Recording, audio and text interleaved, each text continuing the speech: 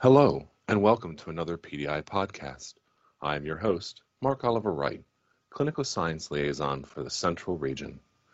This podcast is the second of a two-part series on the roles and interrelationship between environmental services and infection prevention in healthcare today.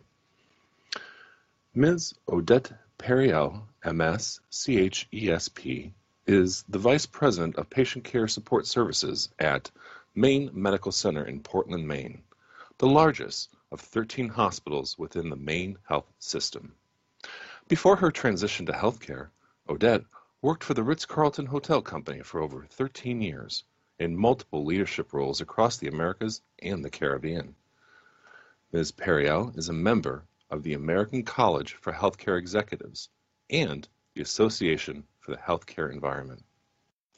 Dr. Bill Rotala, PhD, MPH, CIC, is the director and co-founder of the statewide program for infection control and epidemiology, and a professor for the Division of Infectious Diseases at the University of North Carolina's School of Medicine.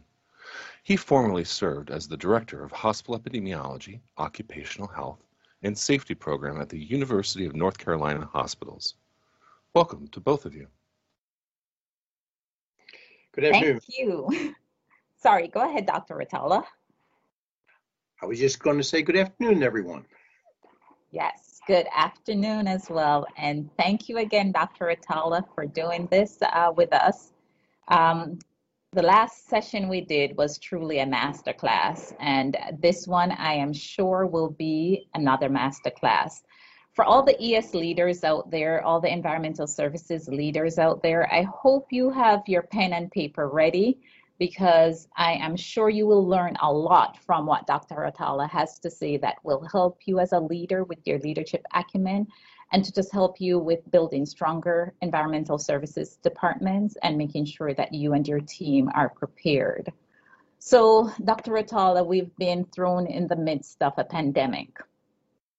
We couldn't do another session without actually talking about the pandemic and just saying what are things that you, from an infection preventionist, would like to share with ES leaders across the US and internationally. So my first question for you is, if you were in charge of the Environmental Services Department, what would be your strategy to keep your facility safe? Well, thank you, Odette. And certainly, as you know, the environmental services team members are extremely important to the infection prevention program at every hospital in the United States, as they, of course, keep patients safe by preventing healthcare-associated infections. As far as the strategy is concerned, I would certainly develop and implement a non-critical surface disinfection bundle, including no-touch room decontamination technology. Now, as you know, a bundle is a set of evidence-based practices, generally 3 to 5, that when performed collectively and reliably have been proven to improve patient outcomes. The science of the bundle are not new, as they are generally well established, but they are not performed unfailingly. So essentially, a bundle ties the science-based interventions together in a package that providers know must be followed uniformly and completely for maximal patient benefit. So I'm going to talk about the five components to essentially provide a safe facility. And I'm going to mention the 5 components that are part of this bundle, and then I'm going to talk about each of them very, very briefly. The 5 components that I would include in my bundle to essentially would be my strategy to keep a facility safe, including creating policies and procedures. The second would be selecting a cleaning and disinfecting product. The third would be educating staff. The fourth would be monitoring compliance to ensure thoroughness of cleaning. And the fifth would be implementing a no-touch room decontamination technology. Let's say a few words about those 5 strategies, those 5 components essentially to develop this strategy to keep a facility safe. As far as creating policies and procedures, as you know, all hospitals have infection prevention policies and practices, and those policies and practices, of course, are what guides us in what we do. So we have to standardize the cleaning and disinfection practices as it pertains to patient rooms and pieces of equipment throughout the hospital. As you know, cleaning and disinfection has to be done effectively, completely, and of course, it has to account for differences in room layouts, equipment, and patient risk. In addition to having this standardized cleaning and disinfection policy, the policy has to, of course, have certain components. That is, it has to identify how frequently the touchable hand contact surfaces are wiped. So there should be something in there about disinfecting those surfaces daily when spills occur and when surfaces are visibly soiled. Of course, all non-critical medical devices have to be disinfected daily and when soiled as well. Of course, there has to be something in there about floor maintenance, and essentially at UNC hospitals, we of course did damp mop cleaning of the floors with a disinfectant detergent. And the other thing that I think we have to keep in mind is very commonly hospitals have ready-to-use products and very commonly use impregnated disinfectant wipes. But in the cases where you have to make your disinfectant, we have to document the correct concentration. So it's because studies have shown that when you use these automated disinfectant dispensers, they provide varying amounts of the disinfectant. So essentially, the first part is creating policies and procedures and practices that ensure that the surfaces are thoroughly wiped, and all surfaces are wiped at a frequency, and generally that frequency is daily, of course, when spills occur, and of course, when there's visible contamination. Now, the second part of my bundle is appropriate selection of cleaning disinfecting products. Now, we have all talked about the ideal disinfectant. As we know, every product has advantages and disadvantages. There's nothing that is perfect. There is no ideal. But we have to consider the components of an ideal disinfectant. We have to consider things such as broad antimicrobial spectrum. So they would kill the common healthcare associated pathogens. They would be fast acting. They would not be affected by environmental factors. The disinfectant would be non-toxic and it would be surface compatible. The disinfectant should be easy to use and have an acceptable odor. And of course, ideally wet long enough to meet the kill times associated with the disinfectant. So that's the second component, selecting a cleaning and disinfectant product. The third component, also very important, is educating the staff. Educating the staff to include environmental services, patient equipment staff, and nursing regarding appropriate practices. And we have to provide accessible training materials that account for literacy and language barriers. Additionally, we have to assist them by creating checklists to guide effective cleaning and disinfection. So that's the third component, educating staff. The fourth component of my bundle is monitoring compliance. We have to monitor compliance because thoroughness of cleaning is so very important. And of course, we monitor compliance by various methods to include fluorescent markers that assesses the variation and deficiencies in practice that may be corrected and improved by feedback. And of course, feedback allows us an opportunity to retrain and address weaknesses discovered during routine auditing. And the fourth part of my 5-part bundle is essentially implementing a no-touch room decontamination technology, such as UVC or vaporized hydrogen peroxide.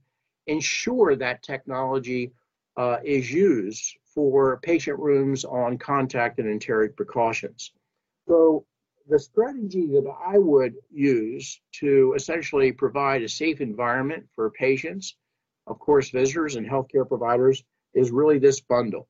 And I would ensure that this bundle, which has 5 parts, creating policies and procedures, appropriate selection of the cleaning and disinfecting product, educating staff, monitoring compliance, and implementing a no-touch room decontamination technology, ensure that all 5 components are done uniformly and completely for maximal patient benefit.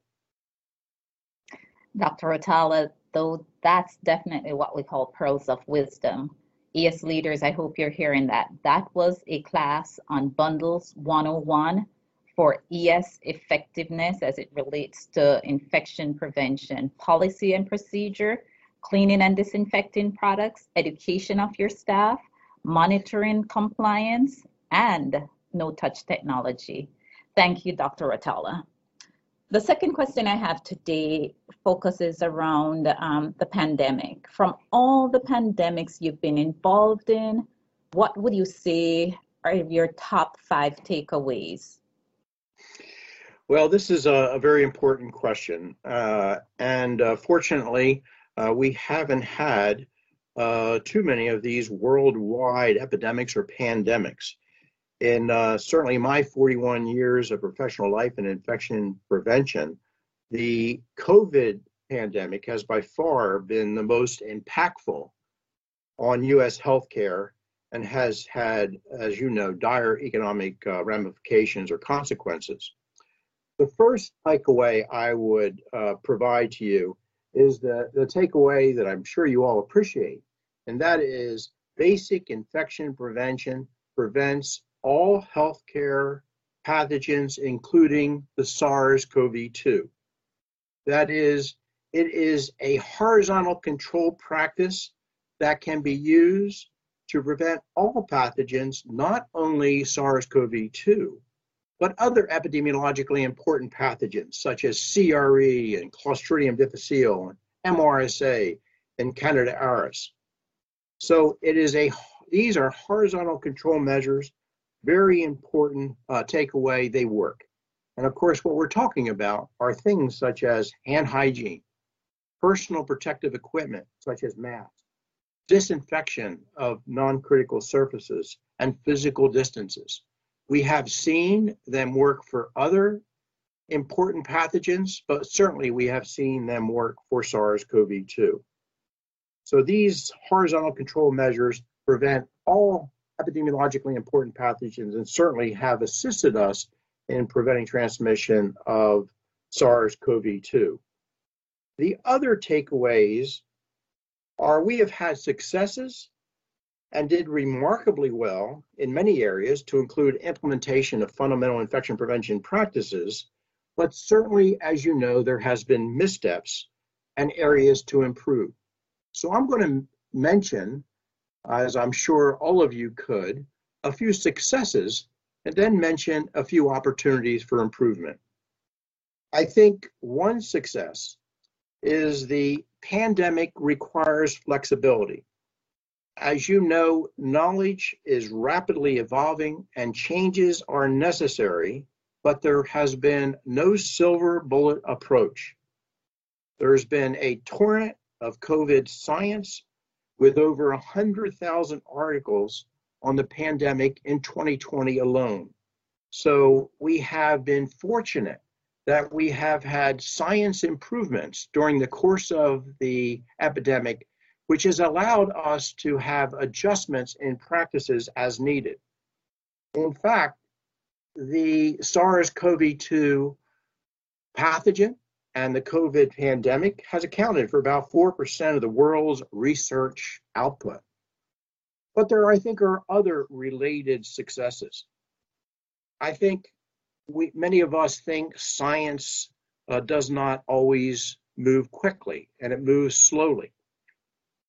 But in this case, I think we have seen that people collaborate, and when scientists collaborate, it moves quickly, as demonstrated by things such as vaccine development, disinfectant and activation data on the SARS-CoV-2, aerosol studies, how the SARS-CoV-2 or the pandemic COVID spreads, and who is at greatest risk of infection. as well as the presence or the absence of the virus on surfaces, and essentially the epidemiology of disease. So I think that's a success. Although science doesn't move as quickly as we would like in this case, I think it has moved quite quickly, and it has given us a great deal of information that has allowed us to be a little bit flexible in some of the infection prevention strategies that we have implemented. I think one more success I'd like to mention before talking about some of the opportunities for improvement is essentially science and technology is making things possible that would not have been possible a decade ago, or at least making them easier. For employees, they've been able to work at home. I've been working at home much of the epidemic. Technology such as email and cloud computing and video conferencing has helped all that to be possible. And certainly, as all of you realize, science has facilitated the vaccine development with the messenger RNA vaccines and the COVID detection tests using polymerase chain reaction technology. So they would be the successes. I think the pandemic has certainly made us aware of certain opportunities for improvement.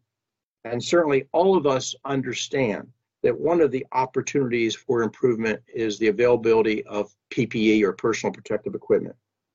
The supply chains are a weak link, as you know, and some of the materials that have been needed, such as PPE or personal protective equipment and swabs, came from countries that were devastated by the pandemic, and U.S. companies could not scale up quickly enough. And this will require in the future domestic sourcing of things such as masks and gowns and drugs to make the supply more resilient. I think another opportunity for improvement is the lack of effective diagnostic tests early in the pandemic, which of course contributed to the failure to know who was infected and failure to identify who was infected and of course identify the number of cases in our country. And then I think the last and maybe the most disappointing opportunity is the disconnect between science and practice. We have known for decades how to prevent many healthcare associated infections, and we know how to prevent SARS-CoV-2. We know the practices that we've talked about, such as hand hygiene, personal protective equipment such as masks, disinfection and physical distancing work. But we also know that many persons have failed to implement these proven infection prevention measures, even in the absence of overwhelming data on benefit. So I think we've learned a lot, Odette, in the last year. We have learned that the basic principles of infection prevention work. Of course, they are horizontal control measures. They work in preventing all healthcare pathogens. But we've also learned that we have an opportunity to improve many of the things that have become aware of to us in the past 12 months. Well said, Dr. Atala. I completely agree with you on that assessment. And I think a lot of the leaders out there are looking on and they're shaking their heads and saying, totally agree. I would definitely challenge the leaders out there to also use this question to examine for their areas, what are their takeaways. As you talked about the ability to be flexible, how flexible were they? You talked about, just understanding how we have to collaborate. In our first session, you talked about collaboration between environmental services and infection prevention. This is just another example I'd say to them is how well were they collaborating? Because when you answered this question, you did it at 30,000 feet level. So I'm telling these leaders, my thought to them is look at it from your level and see what the takeaways you have given us and how they apply for them. I think very important, Odette. Thank you. I would say In light of the past year and the continual emergence of new pathogens, what gives you hope? Well, I think there's a few things that give me hope. First, science. I trust science, and I know things will be better directly or indirectly because of science.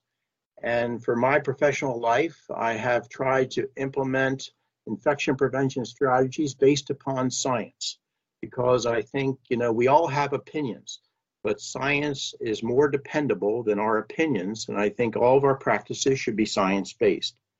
And in regard to that, I think the first point that we've already alluded to is we've learned the importance, the criticality, and universality of the basic infection prevention practices, that they remain effective even in the presence of this pathogen, which has caused a worldwide epidemic. The basic principles, again, have been reinforced to include hand hygiene, mask and other PPE as appropriate, physical distancing and disinfection. So that's the first thing. The second is we continue to learn about the optimal utilization of our infection prevention practices. And now we have the COVID vaccines. As you know, the COVID vaccines have been shown to be very effective, and we have not seen reports of any major effects of the vaccines as far as adverse events. The vaccines will prevent you and me from getting COVID, and of course should be taken when our opportunity to receive the vaccine is available to us. The other thing that I would mention regarding this is, as I think most realize, we have a layered approach to infection prevention. We don't just do one thing.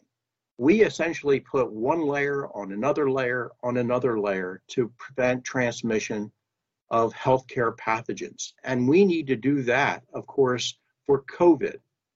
Of course, one of the layers is continuing to have COVID testing. And then another layer is having an effective and safe vaccine.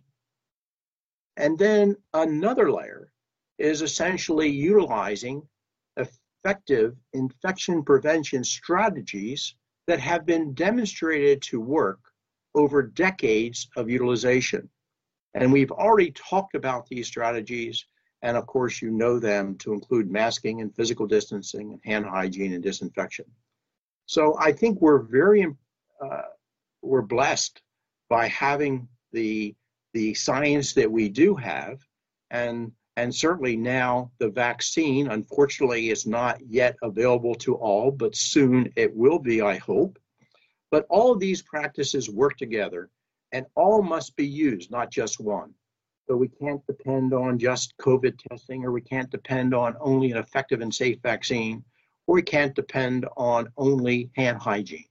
All of these practices must be used together, and we have them, and implementing them successfully gives me hope. I think the last thing that I'll mention, and this gives me hope in general, is that I believe we're getting closer to instituting practices that prevent all infectious disease transmission associated with the environment. And again, this will be a layered approach. So I have hope because I certainly believe in science and evidence-based practices and implementation of science and evidence-based practices. And I think we're developing a great deal of science that will help us prevent all infections associated with the environment in future years. Dr. Atala, there's nothing else I could add to what you just said other than to say thank you for yet another masterclass. Thank you very much, Odette. It was a pleasure. Same here. Thank you both for sharing your experience and expertise with our audience. This has been a PDI podcast. Thank you for joining us and for all that you do as you continue to be the difference.